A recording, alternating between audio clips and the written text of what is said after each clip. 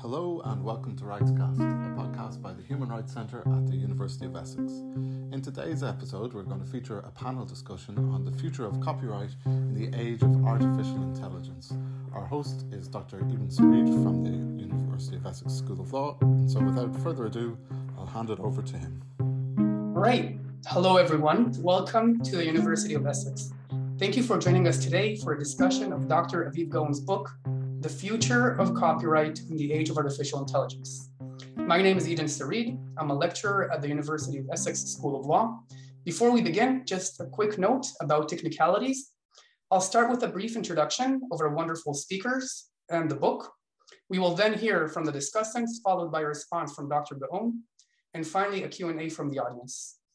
If you have a question, please use the Q&A function, the chat function, or raise your virtual hand. Also, if you're interested in purchasing the book, I will shortly post a link in the chat where you could purchase the book with a 35% discount. Our first speaker today is Professor Peter Manel from UC Berkeley, California, USA. Professor Manel is a world-leading expert on intellectual property across the digital technology and entertainment fields. Professor Manel authored over 100 articles and 15 books. Amongst his numerous accomplishments and dedication to the public interest, he co-founded the Berkeley Center for Law and Technology and the Berkeley Judicial Institute. Our second speaker is Professor Pina D'Agostino from Osgoode Hall Law School, York University in Canada. Professor D'Agostino is a world-leading international expert specializing in intellectual property, technology, and innovation law and policy. Professor D'Agostino is the founder and director of the globally famous IP Osgoode, the IP Innovation Clinic, and the AI-powered IP Innovation Chatbot. She is a recipient of numerous recognition and is co-chair of the York University AI and Society Task Force. Our third speaker is Professor Stavula Karapapa from the University of Essex School of Law. Professor Karapapa is a world-leading expert on the challenges that digital technologies pose for existing legal regimes, particularly intellectual property and digital rights. She published widely on the legal regulation of digital networked environments, big data, and artificial intelligence. Professor Karapapa's work has been recognized nationally and internationally, and she was previously the director of the Center of Commercial Law and Financial Regulation at the University of Reading. Finally, we have with us the man of the hour, Dr. Aviv Gaon, who is a lecturer at the Harry Redzinger Law School, Reichman University in Israel. Dr. Gaon's scholarship focuses on intellectual property, law and technology, and competition law. His publications address the legal implications of emerging technologies, IP, and AI. Dr. Gaon is on the editorial board of the IP Journal and the recipient of the David Vaver Medal for Excellence in IP Law. He's also the author of the book we're about to discuss today. Dr. Gaon's book, The Future of Copyright in the Age of Artificial Intelligence, addresses some of the most interesting issues that IP and AI law currently face. The book takes us through several interrelated explorations. It starts with a rich account of AI history, the question of legal personhood and definitions of AI. It then moves to discuss IP history and concepts of authorship and how technology affects IP theory and IP law's understanding of authorship. Finally, the book brings together these themes to suggest different models for AI authorship, inviting us to reflect and consider the future of foundational concepts in copyright as we further move into an AI world. But more on that from our panel of experts, starting with Professor Manel, please. This is a great pleasure and honor to participate in this book launch and to have had the opportunity to read this book when it was in an earlier form. I want to commend Dr. Gaon for assembling a tremendous amount of literature, both breadth and depth. He brings the reader up to speed on IP theory, an introduction to artificial intelligence, and then trying to weave together philosophy and intellectual property law. And given the global nature of the intellectual property system, it's especially valuable. And as someone who's more steeped in the American system, it was very helpful to see the wide range of material in this book. I'm going to focus my comments on three aspects, and in part because I'm going first, I thought it would be useful to provide more of the background, some of which is in the book, but just to provide a common ground for everyone who's participating today. I want to begin in some ways with the last part of the title, artificial intelligence. And I think this is, for me, as someone who comes out of the computer world as well as the intellectual property world, this is an area that I think is often misunderstood. And I want to explain some of that. And then I'll talk about how I think copyright law can or has been applied, something that is very well surveyed in the book. And here I just think we're dealing with an antiquated system. And therefore, I want to finish by talking about thinking about the future, because I don't feel that the authors of copyright systems to date, except perhaps some countries that have dealt with AI, but certainly not the United States, really are in a position to have anticipated these issues. And that's why I don't think this is an issue that is just in passing. We're going to be focused on this issue for quite a while.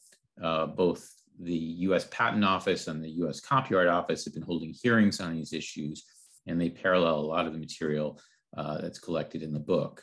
So beginning with artificial intelligence, and I teach a class on technological disruption, and I begin with this question: what do we mean by intelligence? Westerners tend to think of intelligence in the modern era in terms of analytic skills. But in a close-knit hunter-gatherer society, intelligence might be defined in terms of foraging skills or social skills and responsibilities. In the mid-20th century, the SAT became a salient measure of intelligence, or at least academic potential, but is now falling out of vogue. In 1990, emotional intelligence became all the rage. And in the same year, Tim Berners-Lee wrote the first web browser. Today, we cannot go very far without having some IT skills, and computer scientists are among the most valued, highly paid professionals in our society. But what constitutes intelligence, and how does that feed into our thinking about the kinds of problems that our society faces today? I want to begin by just saying that artificial intelligence is really just a semantic social construct. I worry that those outside of the computer science field misunderstand this concept based on an anthropomorphic cognitive error. Hollywood and science fiction have conditioned us into thinking of AI by reference to human intelligence, or this notion of artificial general intelligence. But that's not really what's going on. And I think it's worth going back historically, maybe a few centuries, to realize that we've had artificial intelligence, so to speak, since the Swiss watchmakers were developing alarm clocks.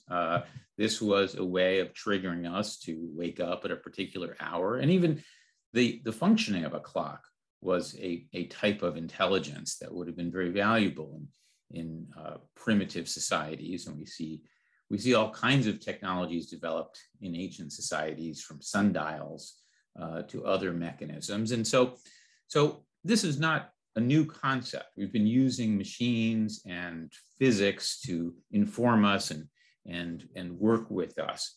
One of the big innovations that might be seen as another sort of milestone in intelligence was the dishwasher. This was a major innovation in the 1950s and allowed women, particularly, to avoid some of the drudgery that was very common.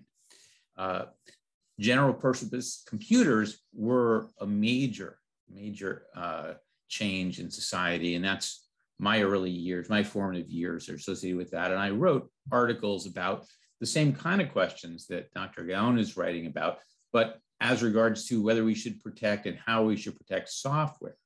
And his work brings that into the modern age. What we call deep learning is really a more advanced form of computer programming, and it's able to incorporate memory and learning within the system. So these are systems that can autonomously reprogram, and that's where we are today. And one question that we face and computer scientists struggle with is whether we are moving to what might be seen as a more anthropomorphic sense of intelligence. But we're not there now, and there's deep debate over whether we'll be there anytime soon. Really, the main focus of AI, or what's called AI today, is really vision, language translation. And just to illustrate that, one of the most common ways that computer scientists talk about where we are and the type of challenges are just enabling computers to recognize things that are very easy for humans to recognize. So handwritten digits. So there's a famous database that is used for testing systems.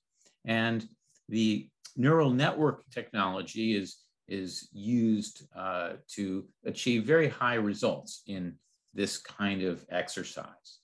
And computers have massive amounts of capacity to have data that can then be tested. And through testing processes, they can solve problems that humans usually can solve by the age of 2 or 3. But there's a lot more to this. And if we move into the medical field, this type of technology is extremely important. This notion of pattern recognition for doing the kind of diagnostic work that has been very highly valued in the field of cancer research.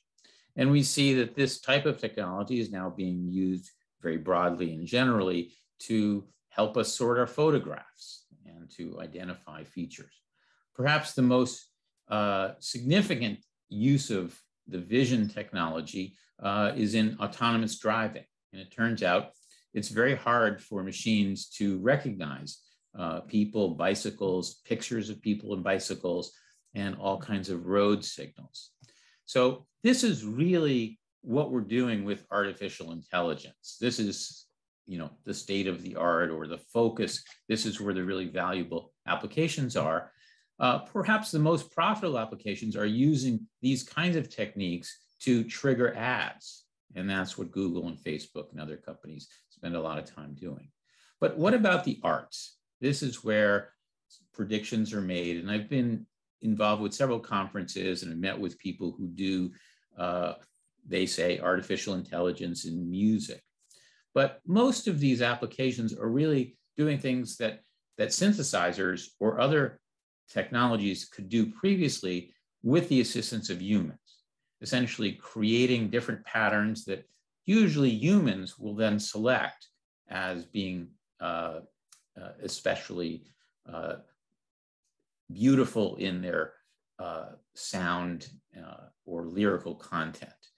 And so the idea that Word will propose words to us as we're writing, or that Google will autofill, these are the kinds of things that we see commonly. And I'm not sure that this is kind of the revolution that people were and are expecting. But one could imagine that we will have data on all music created in history, and we'll be able to tag it in such a way that it will evaluate what people like and may start producing music that is more popular than perhaps purely human derived. But humans have been doing essentially that function pretty well. That's how all music is written, is that people learn music, they pick out parts they like, they reassemble it. And I don't know that that's really a change. And I don't know that the computer is really doing the selection and arrangement that's most critical. Another area that I find potentially closer to fruition is the creation of certain types of painting. But notice that the area where it's perhaps most effective is in works like Jackson Pollock's, which have a random quality to them. And I don't know that that's really substituting. Certainly it was a breakthrough to have Jackson Pollock come up with this idea, and art collectors will value originals at a very high level, but this perhaps is not going to change the art world very dramatically. So it brings us to the second part of my comments, having to do with what does current copyright law have to say about this? And I'm not sure it has to say a lot. Under US law, our Supreme Court has read the word authors to be a constitutional requirement. And that has led courts to resolve some disputes, like whether a monkey can take a photograph, relatively easily. The only pertinent fact in this case was that the plaintiff was a monkey suing for copyright infringement. I love that simple statement of this case. And, you know, it's a very colorful case. It engages students, but I'm not sure that we should read very much into this kind of historical view of the problem.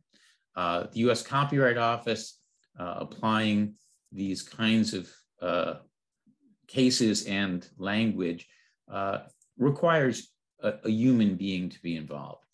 And human beings are always interacting with machines. I mean, whenever we're using Word, we're using computer resources, and that is helpful to us. We're able to copy and paste, and the computer can suggest things, but humans are centrally involved. And I think that will control a very large portion of this area for a long time. And we can go back further in time. I mean, the invention of photography was very important, and we haven't struggled to deal with that. In fact, I think perhaps we overprotected the role of those machines now that photography is no longer a highly technical art. It's something that we do routinely all the time, and we're giving life plus an author, life plus the author's life plus 70 years of protection for things that require clicking on a button. But things like the invention of new musical instruments, new ways of creating sounds are not really challenging the copyright system. And the notion that computers will behave like humans and have that capacity is not yet on the table. It would be perhaps an interesting story. And we can anticipate that story to some extent. And I'll close by just talking about my instincts about these. And I felt Dr. Guillaume left open a lot of possibilities here, and I'll be interested to see or hear how he reacts, just because I'm not sure if he's strongly coming down on the side of applying copyright to machine authored works. In the US, we use a very utilitarian framework, and a lot of the book deals with the philosophy and perspectives used around the world. But even in those countries that have strong moral rights traditions or more of an author rights view of the subject, don't typically apply it to technological creativity or invention. And therefore, I'm not sure that we will see the copyright field going down that road to protect artificial intelligence works.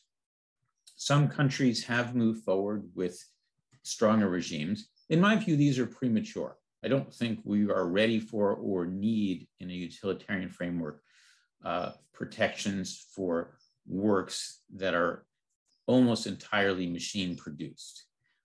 Here, we try to associate with who created the machine, and to the extent that they build into the machine artistic things, that would be protectable under traditional copyright law. So I don't know that we need additional protections. The fact that there's shorter duration perhaps is an advance, but 50 years is certainly an extremely long period of time to protect such works.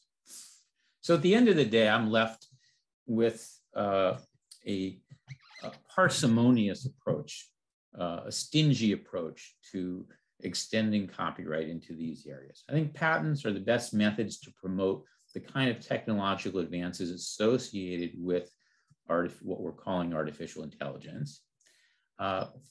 And I'm not sure we need to protect autonomous outputs. to the extent that they are integrated with human collaboration, as most such works are today, to the extent humans are involved in selecting and arranging, that will imbue copyright protection and associate it with that author. I'm also not worried that the companies that are engaging in this research, DeepMind, Facebook, and a lot of the companies that have made Amazon, making massive investments, they're not going to stop doing that. We're going to get a lot of creativity and technological advances through their ability to appropriate returns to contract, advertising, digital rights management, and other appropriability mechanisms. So I would be hesitant to be a supporter of bestowing more copyright protection for what we're calling outputs of autonomous systems, apart from what the human authors associated with those works in terms of selecting and arranging what's in those outputs. So those are my thoughts, and I look forward to hearing the other speakers, and especially our central speaker, Dr. Gale. Thank you very much, Peter. That was really, really interesting. Moving on to our second speaker today, Professor Pina D'Agostino. The floor is yours. Thank you. Okay, great. Thank you very much, Eden, and to the organizers for today. I'm honored to be part of this distinguished panel and delighted to say a few words in honor of one of my all-time favorite talents of human intelligence, Dr. Aviv Gaon, and his latest book. So first and foremost, a big congratulations to Aviv for his book, which marks yet another feat in his milestones of publications and trailblazing initiatives in this growing field. I have to say Aviv's visionary ideas and his brilliant and accessible writing are only matched by the fact that he is one fine human being. I had the good fortune to get to see the genesis of the book we celebrate today, as I served as a supervisor from his doctoral days at Osgood, and recall very early on during one of our first meetings, Aviv sitting in my office and us having some provocative conversations on which topic to choose. So it was either a topic on AI and copyright or another topic, and wait for it, cannibalism and IP. Well, you know the rest is history. Aviv, you clearly chose well, as at that time, there was also very little writing on AI and developments around AI, so you were ahead of the AI momentum. Though I understand Aviv is now developing the second topic on cannibalism and IP, and I invite you all to ask him about this in the Q&A. Now, when I mused on what I might talk with you about, and given the pandemic is still very much with us, and hopefully fading very soon, and that innovation and access to valuable data has never been more relevant to get us out of this mess. Aviv's discussion in his book on resolving data barriers for the advancement of AI and indeed the benefit of society is one that I think makes a real contribution. And this, of course, is not to take away from Aviv's deep dive into the history of AI, his theoretical analysis on a possible AI IP theory and ascribing ownership to AI candidates. Indeed, some of these issues are lighting up the courts and gaining more and more traction in the academic community. And this is years now after Aviv first started to think about them. I appreciate Aviv's observation that in many ways, the AI discussion and all the emerging fighting for ownership control parallels the early struggles authors and publishers, so between them. And this is something that I have observed myself in my own book, Copyright Contracts Creators. Aviv aptly affirms that AIs are now the new authors struggling for recognition and rights over the old institutions and elites. The book publishers remain with us today and shaping this new fight over copyright expansion. The arguments shifted and changed, but it's still a debate over ideas, ownership, and royalties. And the debate continues with respect to data, as not only is the ownership over the works of AI hotly contested, but so is the very data that goes in to begin with. And this, in many ways, is the newest form of property. What is increasingly clear is that AI requires massive amounts of data to develop. Without big data, there's no AI. What is less clear is that the mere availability of data, especially to the public most affected by it, is not enough. As Aviv argues in his Resolving Data Barriers chapter, AI needs good data. Incomplete or biased data can exacerbate problems. Good data, however, might be subject to copyright protection or be restricted, which poses a problem. Where the AI's input infringes copyright law or even privacy law, the output may infringe too. Now, this all resonates with me because it truly deals with real life and death problems we've had for some time and we've yet to resolve. And this in many ways points to Professor Mendel's comments earlier that we're dealing with an antiquated system. Indeed, it is in many ways a walk down memory lane for me. Now, about 20 years ago, I was part of a multidisciplinary team led by Professor David Vaver, the same professor who would later serve on Aviv's supervisory committee at Osgoode and pen a prescient preface to his book we celebrate today. And you should definitely read that. Professor Vaver was my own doctoral supervisor at the University of Oxford. As part of a University of Oxford multidisciplinary research group in the early 2000s, we took on some of these challenging questions in light of a health database in the UK. Now, our 2-year interdisciplinary flagship UK eScience study analyzed the eDiamond project. So eDiamond stood for Digital Mammography National Database. And this was a database based at the University of Oxford, and really which aimed to develop a federated database of digital mammographic images and patient-related data, underpinned by GRID technology to support breast cancer screening and research nationally. The ultimate goal was to treat and cure breast cancer, improve women's survival rates by amassing tons of mammogram data from across the UK. And the dream was that that was only the beginning. It wanted to expand internationally. eDiamond was comprised of 30 to 50 staff spread over 12 locations, including 5 universities, 4 NHS trusts, a global tech firm, and a rapidly expanding university spin-out company. eDiamond received extensive public attention. I don't know if you recall, but there were articles published by Wired, the BBC. There was a press statement also made by the Prime Minister at the time, Tony Blair. Our goal as a team was to present recommendations for the governance of sharing of these massive amounts of data. And this was big data deployment nearly 2 years ago, and even before the term big data was popular. Ultimately, our ethnographic study found some perverse results with the ownership and use rights to the data. Our study uncovered that the eDiamond's rights to the data could be owned by some of the individuals involved in the data making and gathering process, and or also by the participating universities. This was an unwelcome result for the future of the database, as the expectation among the parties, and including the NHS, was that the data were to be retained by the trust. Now, uncertainty in these rights resulted in an incomplete database when carving out ownership rights. Any future use of the eDiamond data generated by the individuals and the IP in such data required permission, and it was uncertain who would be in a position to authorize this use. In short, the stakeholders' massive investments of time and money and hopes to make a real difference, that is to better ways to treat and diagnose breast cancer and advance science generally, were undermined because of lack of clarity in the use rights of the data.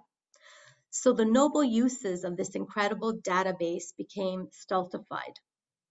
Now, among the important lessons here is that whether we like it or not, copyright law, among other laws, is implicated. And indeed, our team published on this and delivered many a presentation on this topic to rooms with audience members whose eyes were glossing over. For instance, data in the form of mammograms could be protected as artistic works and radiology reports as literary works in their own right, and collectively the database as compilations. And AI needs massive amounts of such data that could be subject to copyright for AI to train and detect cancers and for real-time access to users like, let's say, a surgeon in the operating room.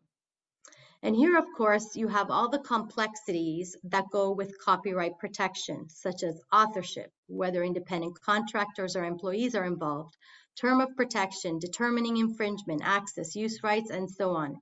You see very clearly that knowing who owns what is paramount, but importantly, at the same time, is very cumbersome and really can make little sense in this context. And again, we go back to this antiquated system. So we searched for solutions. This is where Aviv's work brings ours to the present and equally grapples with such lingering questions in the context of AI's increasing possibilities. And here I'm happy that decades later from our Oxford study, we are now ready for it and properly paying attention, eyes wide open to Aviv's important work. Now, Aviv further highlights a new set of challenges revolving around access and availability of the data. The current legal regime renders the AI market largely accessible only to dominant AI developers like the Apples, the Amazons, and Googles.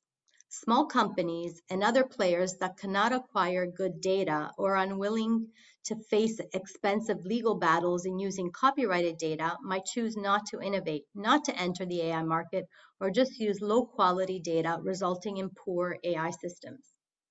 Indeed, in Canada, statutory damages for copyright infringement can run to $20,000 per each unauthorized copy. There's currently an enormous legal and financial risk to companies conducting AI research, which could deter especially small players from investing in AI. It really is an all-round access to data and ultimately access to justice issue. And here Aviv highlights access to good quality data as well. Using low quality data leads to bias. AI is only as good as the data used to train it. When an algorithm is trained on data fraught with gender or racial biases, for instance, it will produce predictions and products that perpetuate or even magnify the same biases.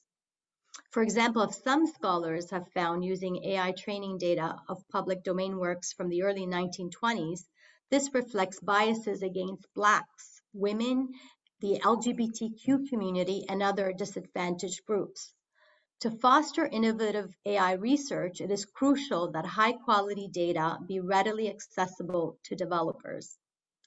Aviv explores a variety of solutions, and here from possible government-funded programs to anonymize data or create synthetic data for AI training purposes, to ultimately statutory intervention in the form of sui generis laws to a text and data mining and AI training exception, akin to those we've seen in some form in the UK and other parts of the world, to enable access to the greatest amounts of good data. Ultimately, retreating to fair use, fair dealing exceptions for Aviv is not salutary, as it may restrain courts from addressing the real significant issues, the relationship between AI and machines and human creations. A text and data mining exception could feature a distinction between using data for commercial purposes and other non-commercial public uses, including social causes. Now, royalties could also be applied when data is used partly or wholly to develop algorithms for commercial purposes. Ultimately, to promote AI training, governments ought to explore all possible approaches to balance a varied palette of interests and weigh all relevant considerations. Now, to me, and I conclude with this, one of the most important revelations in an author's work, and in this case, Aviv's, is to figure out their worldview. What makes them tick? What motivates them to write a book, which often takes years of sacrifices and hard work? Aviv's worldview is to harness the benefits of emerging technology, temper the bad for the benefit of all of humanity. The mechanism to do this is the law. Laws need to be clear and fair and must level the playing field for everyone. The aim is to elevate AI-driven social benefits and to develop a globally competitive AI industry for the benefit of everyone, especially those who've been sidelined and continue to be sidelined by advances in technology. So there's a strong sense of social justice and fairness, decency, and common sense values in his work. And here, Aviv's work needs to be seen complementary to his many other initiatives, which espouse the same core values. For instance, our Bracing for Impact conference and webinar series he helped conceive several years ago at Osgood, to his other publications, Leading Legal Disruption, Artificial Intelligence, and a Toolkit for Lawyers and the Law, his tireless grassroots training of so many students in his classes, to his mooting competitions, and to his ongoing founding of new programs. Bravo, Dr. Gaon. Thank you for your human intelligence, and we look forward to the next big launch, perhaps on cannibalism and IP. Thank you very much, Dr. D'Agostino. This is really interesting. And now we move on to our third speaker for today, Professor Stavroula Karapapa. The floor is yours. Thank you so much. Good evening, everyone. It is a great pleasure and an honor to be invited to comment on this work and to be part of this panel of distinguished copyright scholars. Many thanks to Dr. Sarid for organizing this event, and many thanks to Dr. Gaon for offering us through his book the opportunity to reflect on some of the questions that are currently trending on the research interests of many copyright scholars on a worldwide level. As I am the third speaker to this book launch event, I thought it would be useful to draw some insights on the directions that the law is likely to change at the policy level. The Future of Copyright in the Age of Artificial Intelligence is a book that offers a comprehensive analysis of copyright and authorship theories, and it takes a particular focus on the possible impact that artificial intelligence might have on these theories. It is published at a time that artificial intelligence has gained a prominent focus in policy discussions on worldwide level. Over the past few years, courts have started hearing cases having to do with technologies that rely on copying and often make use of AI algorithms or machine learning tools, such as Turnitin, since we are at the university level. EU copyright has also been reformed in order to accommodate some kinds of activity that enable the fulfillment of artificial intelligence goals, and this includes the exception on text mining and data analytics. But this seems at the policy level not to be enough. More recently, both the European Commission and the UK Intellectual Property Office have launched consultations, public consultations, that are concerned with many of the questions that are specifically addressed in the work. For instance, should the output of artificial intelligence algorithms be protected by copyright? Who should own the copyright of works that have been developed via artificial intelligence? Should we be concerned about the lack of human input in the creation of computer-generated and artificial intelligence-generated works? Dr. Gaon's book offers an interesting and timely contribution to these questions that seem to be pressing at the policing level. An interesting aspect of the book is that it advocates a more holistic approach to authorship. So one of the claims that is made is that there is no good reason to exclude computer-generated and artificial intelligence-generated creations from copyright. The UK and Ireland are some of the few jurisdictions that offer express protection to the so-called computer-generated works. For those who are not familiar with UK and Irish copyright law, computer-generated works are defined to be works that are generated by computers in circumstances where the author of the work is not an individual. And these are works that are receiving protection under the relevant statutory provisions. In particular, the UK Copyright Designs and Patents Act and also the Irish Copyrights Act clearly state that the author of computer-generated works is the person who undertook the necessary arrangements in order for the work to be created. An interesting aspect of the UK legal system in particular is that the United Kingdom clearly exclude moral rights protection on computer-generated works, even though Ireland does not seem to include a similarly expressed provision. At the time that these provisions were put in place, ownership of copyright in computer-generated works was not in question. And the reason for that was that the computer was an instrument in a creative process that was initiated by a human author. The element of human intervention seemed to be a sine qua non of the creative process, the design of a software. An algorithm were primarily the result of human input. To that effect, declaring the person who undertook the arrangements to create a computer-generated work as the author of that work did not seem to create any problems. This seemed to align with the theoretical underpinnings of copyright law. Taken from the utilitarianism perspective, it would not be troublesome to establish that computer-generated works could add to public welfare. From the perspective of natural rights theories, and for instance, the Lockean theoretical approach to property, it would not also be too burdensome to establish that the human input in the creative process could be a kind of labor, effort, possibly skill and judgment that could justify proprietary entitlements to computer-generated works. And also, if we were to reflect on the personhood approach to property rights and copyright in particular, the human input as reflection of the individual choices of an author would justify protection. Computer-generated creativity was not independent from decisions that were taken by human authors.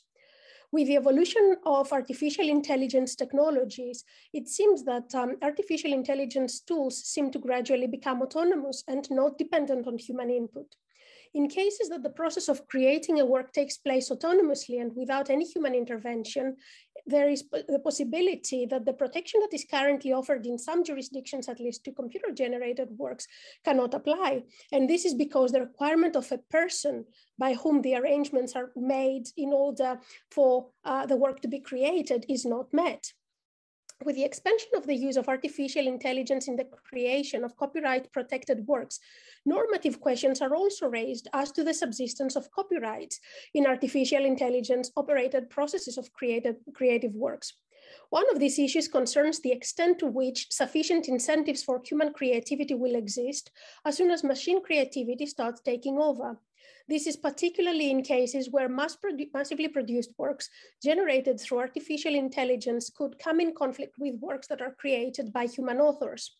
I would welcome Dr. Gowns' reflections on this aspect, namely whether human creativity can still be incentivized through copyright once machine creativity starts taking over.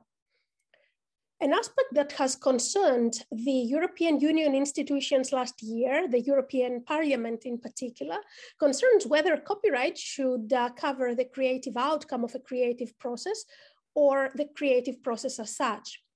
And as policymakers, both at the European Union and the UK level are currently in search of solutions, I'm not sure how easy it is to reach safe policy conclusions. Whereas works created through artificial intelligence can in principle be protected by copyright in Ireland and the United Kingdom to the extent, of course, that human input is involved, compatibility of these provisions with the originality test is dubious. For instance, the Court of Justice of the European Union has developed an originality test that means that a work is protected once it reflects the author's own intellectual creation. And this test looks both at the creative output and, in addition, the creative process of making the work. As a result, the extent to which protection can be offered to works generated by artificial intelligence at the EU level seems to be doubtful. For these works to be result of free and creative choices, it is necessary that the personal touch of the author is stamped on the work, and practically following rules and instructions is not going to be in compliance with the originality threshold at the EU level. Another aspect that is also very relevant when we speak about copyright, artificial intelligence, and the notion of authorship is whether copyright can actually exist if authorship, at least in the way that is traditionally conceived, cannot actually flourish. The personhood theories underpinning the author's own intellectual creation requirement for copyright protection, both at the European and also the UK level, cannot support copyright protection for AI creativity, and at least not under the existing copyright norms. I would be interested to see how the finding of Dr. Gaon's extensive research, both in terms of depth and also in terms of breadth, could inform these topical policy debates. Practically, it is not just about whether artificial intelligence created works can attract protection, but also who the owner could be. There is an extensive discussion in the book about possible candidates for ownership that could be the programmer, the user, the artificial intelligence itself. Other alternatives might also be explored. However, one of the things that becomes the more and more preeminent in the light of policy discussion about amending copyright laws is in order to address the challenge of artificial intelligence is whether legislative change is at all necessary. This links to an old yet always relevant question in copyright law: does new technology require new laws? Professor Menel earlier on commented on the ways in which copyright has been constantly shaped by technology, and it is an open question as to whether now artificial intelligence tools and all of these new technologies that we have at hand do actually require redrafting legislation at the various places, the various jurisdictions where this is currently subject to consideration. And then, of course, the second question to that comes: when is it necessary to legislate in order to address technological advancements? Should legislators wait for the technology to have an impact on the enforcement of the law? Or should this be at the stage that the technology changes the underlying justifications and underpinnings of legal rules? Or taking this further, should we wait for the new technology to turn existing legal concepts obsolete? In addition to that, what is the kind of evidence that lawmakers should base law reform on, especially when we speak about new rights and privileges that are to be introduced? If ownership is about to change, for instance, and the rules about ownership are to change, how do we go about that, and what is the kind of evidence that we require? Should we wait for the first court cases that identify gaps in the existing laws? Alternatively, do we need economic evidence or social analysis that indicates the need to change existing legal norms? And of course, under which conditions rights and privileges introduced owing to a new technology can be repealed or abolished if they are deemed to be ineffective? I would be tremendously interested to hear Dr. Gaon's views on these points. I thoroughly enjoyed reading the book. I think it makes a tremendously topical addition to current literature and debates on the matter. And I have the impression that it could actually fit very well in policy discussions, at least from this side of the Atlantic. Thank you very much. Thank you very much, Professor Karapapa, and thank you to all our three discussants. This was mind-blowing, thought-provoking, giving us a lot of things to think about across jurisdictions, past and future. So I think, Aviv, you have a lot to tell us now in response. Just a reminder to our participants, if you have questions you want to pose to Aviv or one of the discussants, please do so in the Q&A. I'll collect these. If you want to talk in person, just raise your virtual hand and I will give you access to participating. Dr. Gaon, the floor is yours. Right, thank you so much. I'll try to limit my response because I'm really interested in your questions as well. Thanks all for a lot for the kind words and thoughtful remarks and for your willingness to plow through my book. I'm also in debt to my dear colleague and friend Eden for organizing this event and for Essex Law School for hosting us on their virtual campus, at least for the time being. Well, if I had a choice, I would be more than happy just to keep listening to the wonderful comments and sharp analysis of my book. But I guess that I'm also expected to do some labor here. So here is my initial thoughts, and I'll try to respond to the comments afterwards. So my book offers an analysis of IP theories and explore the AI impact on copyright law. In the book, I argue for an inclusive approach to authorship that recognize human and non-human creations and explore the legal concept of artificial intelligence. Basically, the book stands on three pillars: technology, IP theory, and data. The first pillar is technology, and especially artificial intelligence, which is very much like saying, as Professor Menel stated, it's too wide to say. You can say computer science and artificial intelligence. No one really understands the differences between the two, comparing the two concepts. AI is a highly complex field, and bridging between the tech terminology and the legal theories was a very difficult challenge. The second pillar is IP theory, and my goal there was to explore whether one or more legal theories can recognize AI creation, and if legal theories can adapt to recognize AI authorship. Take the incentive theory, as Professor Manel mentioned. The incentive theory is a big challenge for AI, and the questions were: should IP law recognize AI as authors to incentivize creation? Who should be incentivized, the AI or the human programmer? And what if incentivizing AIs has no effect on the motivation of an AI to create? And if we decide to protect only the human programmer, is this decision justified in cases where programmer effect on the work is minor or to a no effect at all? For example, when the computer creates something the programmer did not intend or expect to create. Another example that I looked into in the book is the Lockean theory. This might raise, I think, or raise a few eyebrows, I think, right? How can Locke support AI rights, given that its theory is based on person's right for his fruit of his labor? First, Locke theory could serve to justify human AI ownership, since the AI is the fruit of the human labor. And secondly, I found Locke's manifesto on parental power relevant from a philosophical way as well. Locke emphasized the limitation on parental rights. There are limits for how long the parent should have a dominion over the property of his child. Similar reasonings, I think, should apply to the AI programmer relations, AI being the child and the programmer the sort of parent. In developing IP theory in my book, I offers an outline for AI authorship, like placing, and I think I refer to Professor Kaparpa mentioning earlier, like placing the Harry Potter sorting hat. We had to decide who is the owner of the AI work, and there are several candidates. I mentioned the programmer, which seemed to me the most favorable, the user, maybe the AI itself, or perhaps not at all if the work falls under the public domain. I also explored other suggestions like joint authorships between each of the candidates, derivative works, work made for hire, and more. The question is what we should do in looking into the current stage of development.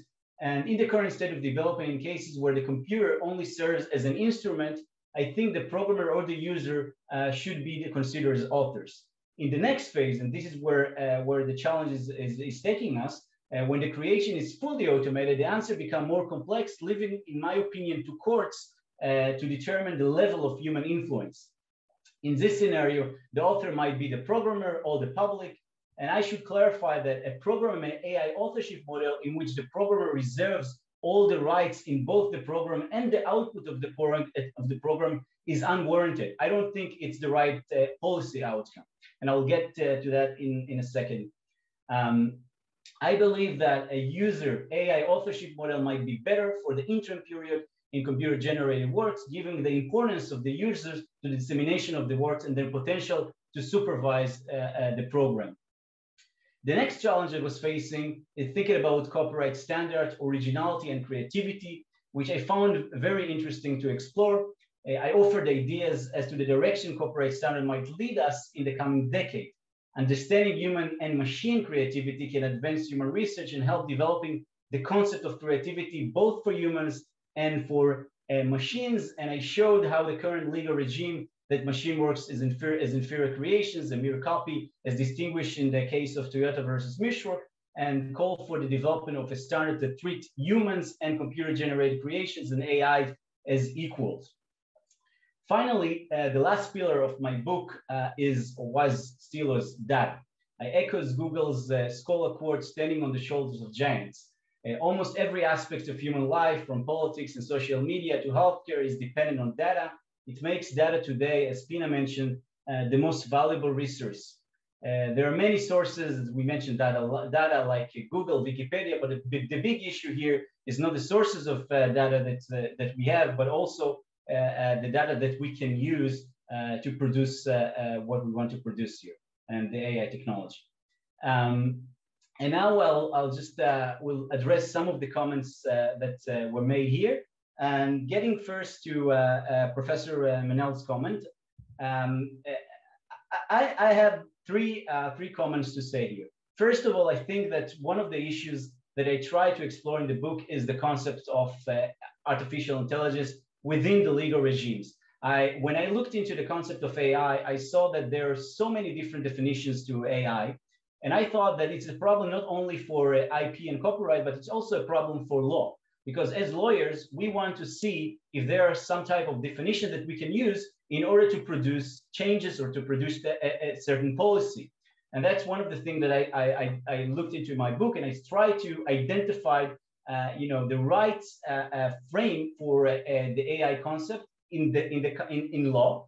And this is one of the things that I think is very important. As you mentioned, artificial intelligence, saying artificial intelligence today is like saying nothing at all. It's a problem. And as lawyers, we have to define artificial intelligence. And this is why I think this is one of the challenges that we should that we should address, and especially today, not only for IP, but also for other legal regimes.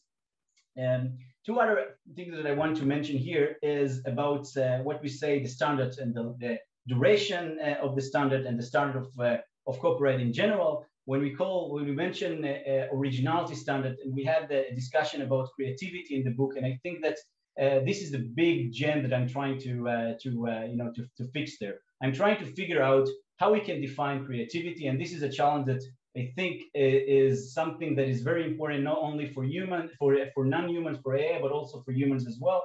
We find it very hard to define creativity. The U.S. Supreme Court in Fist in 1992 tried to give us some sort of a definition for creativity, which is not very useful in my opinion. And now we have to look and see how we can define creativity from a machine's point of view. And obviously, if we won't be able to define creativity for machines, it will be very difficult for us to develop any standard at all. And this is something that I think we should keep exploring.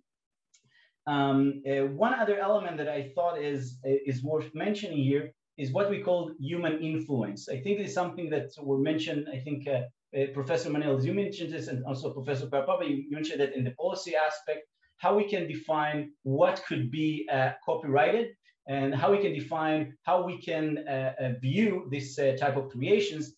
And today, when you look into this on the standard of copyright, we say that we look into the human influence. We see if there are human influence that affected the work. So this might justify allocating protection for the human. And this is where I think we come to that we have to see if from a policy perspective, this is something that we want as a standard. Do we want human influence to be the new standard for copyright protection for AI works? And I don't think it's required. And it brings me to the second point that I want to mention here, is whether AI output should be copyrighted at all. And here I have to say that I think that we should not award copyright protection for AI output for extended period of time. And I think that when I mentioned here, that I mentioned earlier that I'm standing on the shoulders of giants, I think this is where I refer to your work, Professor Manel, in earlier papers about computer generated work and the duration of the computer generated work. And I totally agree that we should not allocate protection for AI output more than a few years at most. And this is something that is very important to emphasize, because people tend to mix between the fact that you offer protection for the program itself, which is something that I have my reservations about the duration of protection for computer programs as well. But I'm saying that at least for the AI output, I think it's something that is definitely unwarranted. And even if we want to award protection for the AI output, it should be very limited in scope.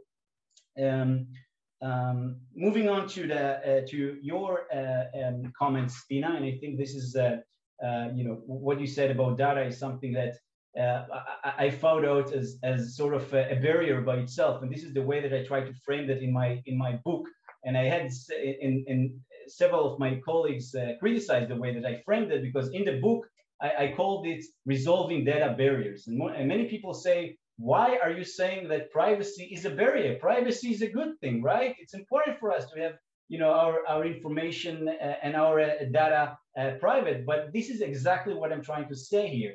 Because when we look into and see into these challenges, and we say that it's important to have privacy, it's important to have copyright, we don't discuss the issues, we don't discuss the problems that we are creating by creating this type of regulation. And I think that's Professor Kapapa, this is one of the elements that you mentioned as well, because we have to understand that there is a price for regulation and there is a price for data regulation. And we have to recognize this price. And this is something that I'm trying to do here to shift the balance. Because right now, as Pina mentioned, right now we have a serious problem for small and medium AI companies that they don't have enough resources to develop their technology. And this in turn creates problems to the market. We see that, and this is from more like a competition aspect, but it's also very important to understand that when we talk about Facebook and Amazon and other companies that are controlling the markets,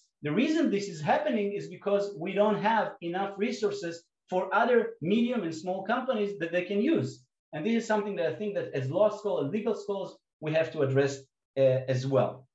And the last point that I want to mention here, addressing Professor Kapapa, what you said earlier about legislation, and whether I think that legislation is something that we should do instead of making some changes to copyright law. So here I have to say that I don't think there is anything that we need to do or required to do for the, let's say, for the time being. I think that copyright and IP law can sustain this change.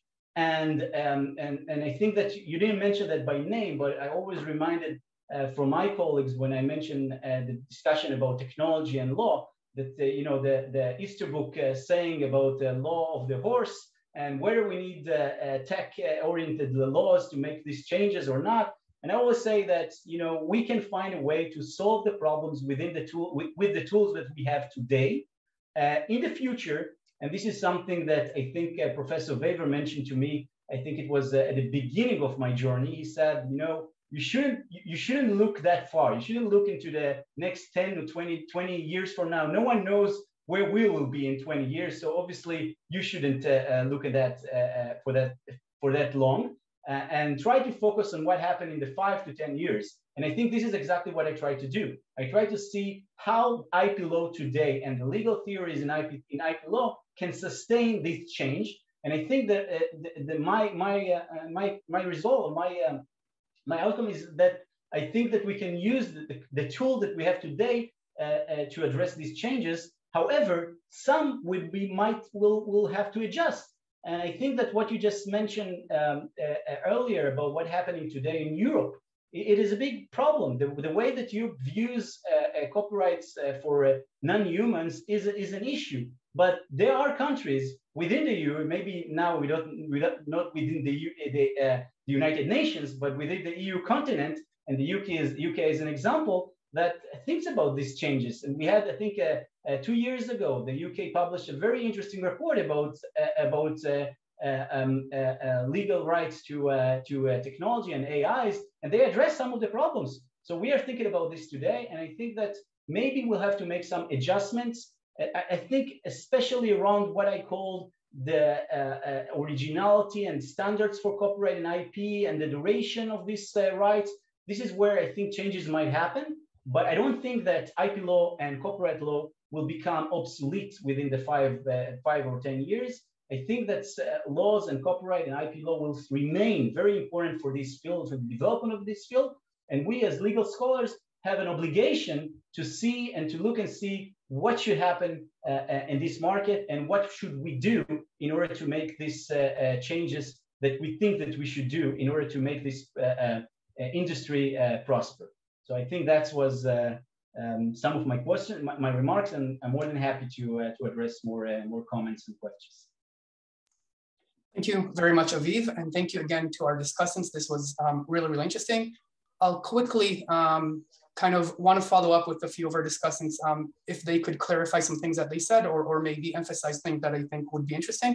Starting with Professor Manali, you were kind of taking us through the history of copyright, talking about maybe other fields of law such as patents where AI is at today.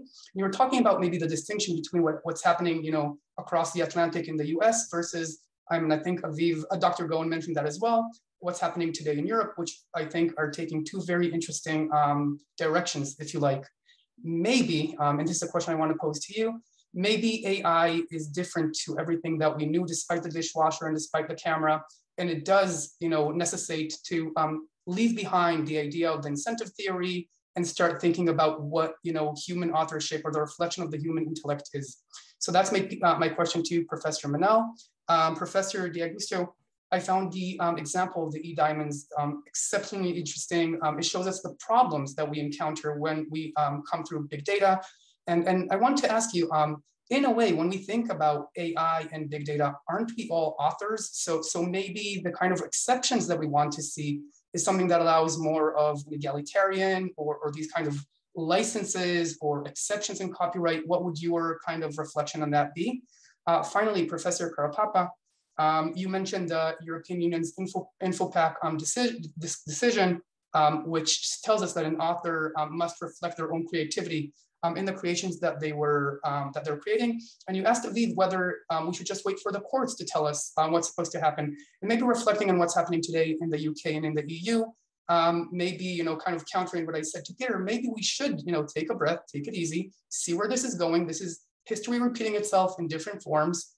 So maybe we should kind of like put our foot on the brakes and see, what directions we take before we start legislating. So I'd love to hear from our panelists and maybe a response from Aviv as we gather more questions in the Q&A. We'll start with the same order that we did before. So Professor Manel, please.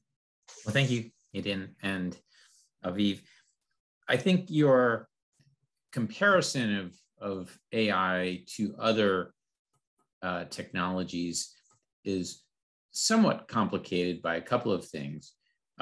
AI fits into the area of software-related inventions, which doesn't fit neatly within the IP systems that, the historic systems that, computer software is a form of technology that exists in a textual medium. And so that's part of the problem that software was seen as a problem area in the 1960s and led to a version that has occupied us for most of the last 50 years of trying to figure out how to separate idea from expression and a lot of these, really interesting puzzles. And, thanks to the way in which the Supreme Court resolved the Oracle Google case, I think it has not caused terrible problems, although I would have preferred a decision that confronted copyrightability of APIs.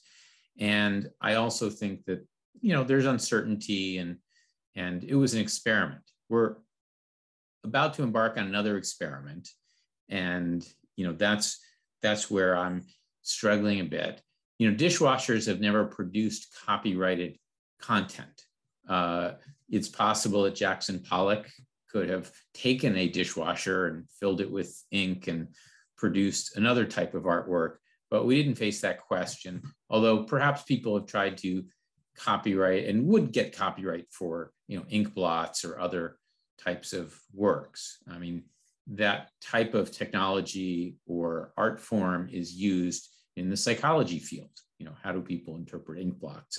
And I suspect that companies in that field may protect their ink blots, but it's never risen to the kind of level that we're already seeing with what we're calling AI. Here's, I guess, where I was trying to get us started on. Had we labeled AI pattern recognition, I don't know that we would be quite where we are today. I think it is somewhat semantic. And calling it artificial intelligence, I think, leads people naively or just, based on Hollywood to think that it really is mimicking human thought processes. And that's understandable, but I think it's unfortunate. And when you get deeply into these areas, you realize that neural networks are nothing, even though they are analogizing by using the word neural, they're nothing like, or at least they are different from a human process. And we've never sort of crossed that barrier into what we think of as sort of human sentience. And that's where emotion and art and a lot of other concepts perhaps emerges in our brains. And that's where, we're still in the science fiction realm. And so I'm struggling with that. Now, Aidan asked, I think, a really interesting question, maybe unwittingly, about why AI doesn't fit other molds. Dishwashers are machines. They easily fit within the utility patent system. Whereas neural network-based AI systems are not capable of easily fitting into the patent system, because under most patent systems, and especially in the United States, there's a written description requirement. And it is not possible right now for most AI systems to explain cause and effect. That's not true of computer programming traditionally.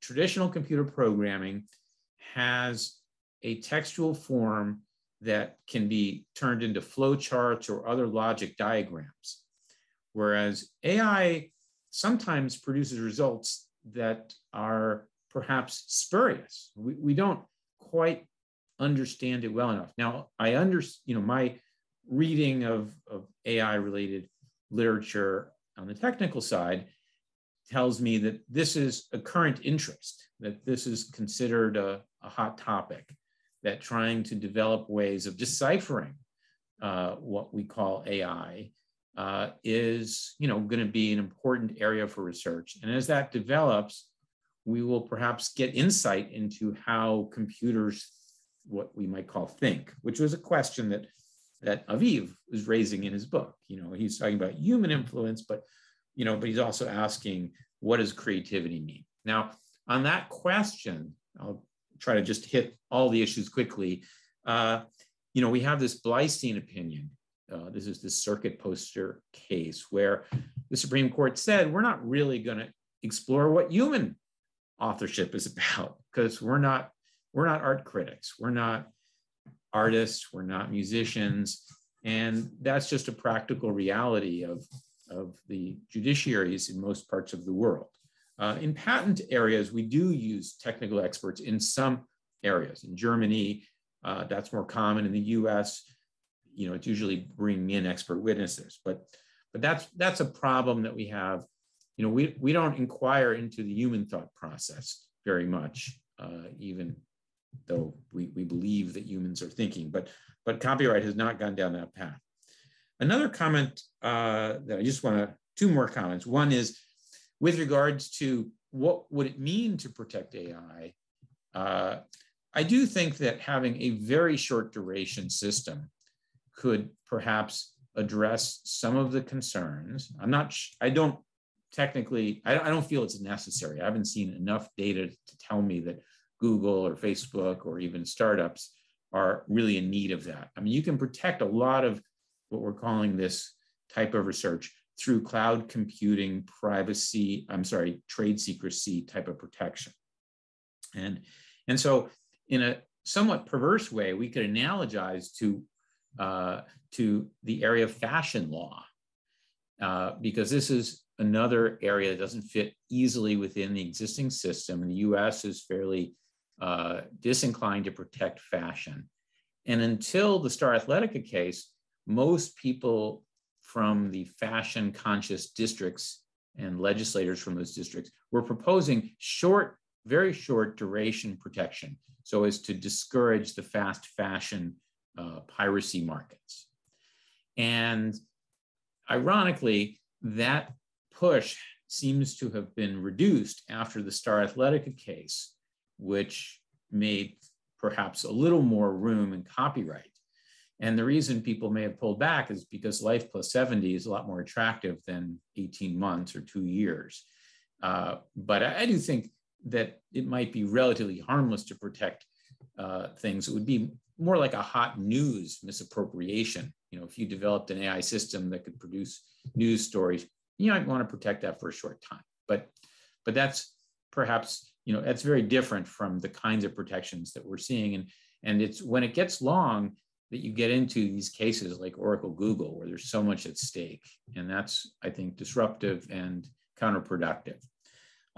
Last, I really do think that Pina's comments about privacy and Aviv's comments are important. I mean, I don't have the same sort of view that privacy is the most sacred of interest, especially in free societies. It's a complicated issue. And I would agree that certain types of privacy very much need to be protected. But think about phenotype and genotype data. This is going to be the answer to societies addressing public health, pandemic, and other kinds of challenges that we face. If we had that data in anonymized forms along the lines, that would be a way by which we could vastly promote bioscience research. And I feel that we are in some ways, being held back by these other concerns. And I don't want to belittle those concerns, but I also want to say that there's a balance to be struck here. And if every year you went in for your annual checkup and your doctor had all of your genotype and phenotype and all of your nutritional and all of this other data, they could do a lot better. That would save society massive amounts. It would extend life. There are so many benefits to be had. And so that's why I agree. And also, as regards the discrimination of AI systems, that could be a factor. And I haven't seen, I haven't seen sort of a study that says that having more data would necessarily help under current circumstances. I don't think it would hurt, but we're still at kind of an early stage of thinking through that. But I think that is perhaps one of the most important questions surrounding AI related research. Yeah, that's a great segue, Eden. You asked me the question about, in a way, aren't we all authors? And going to Professor Mendel's comments now, is something that actually in the study eDiamond, it's something that I don't even need to guess about, because we actually conducted many workshops with patient rights groups. So in a sense, in the eDiamond project, the authors can be seen as the patients themselves, right? The women walking into the NHS clinics, getting their mammograms done, and then those very records were then uploaded onto the eDiamond database. So when we held a series of these workshops in London, where you are right now, the patients were very receptive, very happy that we were doing this type of work. And for the purposes of advancing research, right, to try and cure the advancements of, breast cancer treatments and so on. What they had concerns with is whether it went into different hands, so for commercial purposes.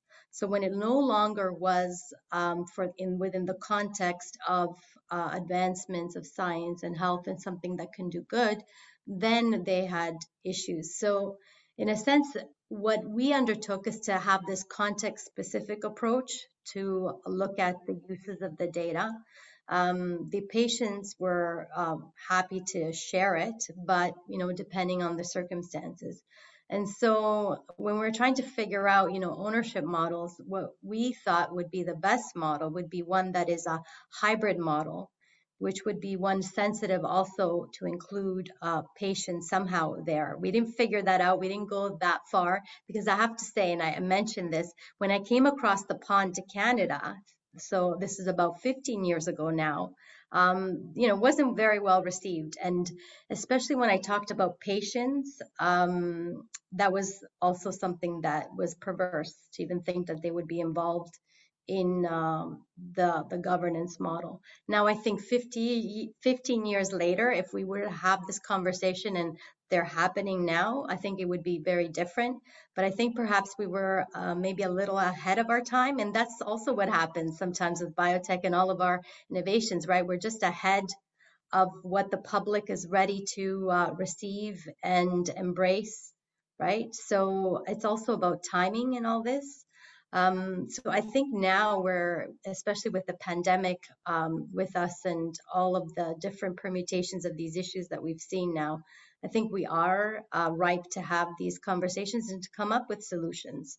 And also here, when we think about solutions, it's of course the law, but the law is within the wider social context, right? Within the medical profession, with the engineers, like, so you need that multidisciplinary approach. And that's something that, you know, I would encourage all of us, and, you know, we're all doing that type of work, but not to see things in silos. And going back to Aviv's book, I think that's something that I really, you know, appreciate in his work, is that he's really grounded in, you know, diverse approaches and perspectives to figuring it out. Thank you, Eden, for asking the question about InfoPack. This is a decision that still puzzles me. For those who have not happened to read this decision, this is a case from the Court of Justice of the European Union. And the most controversial aspect of it, at least the aspect that Eden would like me to focus on, is the fact that it confirmed that a sequence of 11 words, if copied, constitutes in principle a protected work by copyright if it is the author's own intellectual creation. This case is a bit controversial at the time of mass digitization, machine learning, and artificial intelligence tools that mostly rely on copying in order to produce all of the results afterwards. We cannot, the more the data, the better the algorithms become. This is one of these cases that is considered to be setting a norm against the creation and the full realization of artificial intelligence legislation, supportive legislation in the European Union. This is an expansive and very protectionist approach to copyright. We have seen in other cases, some of them have also reached the Court of Justice of the European Union, that a sequence of 256 characters and extracts as small as that could be also in principle a work protected by copyright. This is the Meltwater case. And we have also had Justice Arnold who confirmed in the TixDax case, this is a case about videos of cricket matches. He found that 8 seconds of a video containing cricket matches, practically the highlights of the match, are still considered to be a work protected by copyright. So if we are in a situation whereby a work that is protected by copyright can be something as short as that, and practically saying that there is no de minimis rule, if something is the author's own intellectual creation, it can still be protected. This means that at the time of mass digitization, even very short extracts can still qualify for protection, and then we are leaning towards licensing mechanisms, the full realization of the text mining and data analytics exceptions that are currently available both under European Union and UK copyright law are fairly limited if everything is deemed to be a protective work, however short it is. The only thing that the Court of Justice did not affirm is a copyright work, is the taste of cheese. But other than that, even very short extracts still qualify for protection. And this puts the European Union and UK copyright in a drastic distinction to US copyright, where we have had the Google Books case, a case that affirmed that it is possible to create big silos of data, to the effect, of course, that there is some public interest involved in that kind of activity. And that could probably be more aligned towards realizing a culture of enabling new technologies and supporting technologies such as such as artificial intelligence, machine learning, and so on. And this is why I focused primarily on EU and UK copyright, because we see here that it becomes the more and more difficult to justify a supportive approach towards new technologies if we start counting things on a word-by-word basis or on a second-by-second basis. If everything is protected, then this is the norm, and then any kind of defensive rule would stand as a mere exception to the generalist approach of protection of copyright. So some of the current questions that are trending in the copyright world at this side is this aspect of having a very protectionist view towards copyright law, and at the same time having defenses that are very narrow. And also when it comes to artificial intelligence, despite the policy efforts into making these kinds of technologies possible, at the legal side of things, still the efforts are bound by decisions that actually protect authors to a level that is unprecedented. So there are a lot of challenging issues there for policymakers, I reckon, and not just for policymakers, also for copyright scholars. It is quite difficult to reconcile how such a broad notion of what is a protected subject matter can align with all of the technologies that can actually create works, but can also infringe works that are already protected by copyright. Dr. Gaon, just before you wrap up things, because we have literally 3 more minutes, just want to mention there was a question in the Q&A, if you could possibly address that as well, about whether we should expand our understanding of what personhood means from a legal perspective. The floor is yours. Thank you. So I'll just skip very quickly to those 2 questions because we're right on time. So just to give you some sort of taking a big picture again. So I'm answering one of the questions earlier about should we let the legislature make the decisions or should we leave it to courts? I think that for the time being, I think that courts might suffice. I don't think that getting into a legislation process is the right thing to do. And we saw, and there are so many other examples when the legislature intervened in certain matters and it caused severe damages. So I don't think that's something that we should do, especially when we are addressing AI. And I'll just mention here that one of the things that I advocate for in related to technology is think about ethics as well. I think that we disregard the fact that some of the regulation should be leave to the to the companies and the firms themselves to do. And I think that this is something that we can do. And actually, one of my colleagues, Professor Ian Steedman, and I will publish a paper in 2019 calling for exactly that.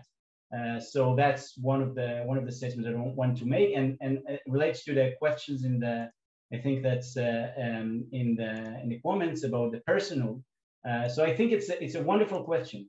Should we allocate rights to AI? Should AI be recognized and as a legal form, as a human legal form in other types of rights?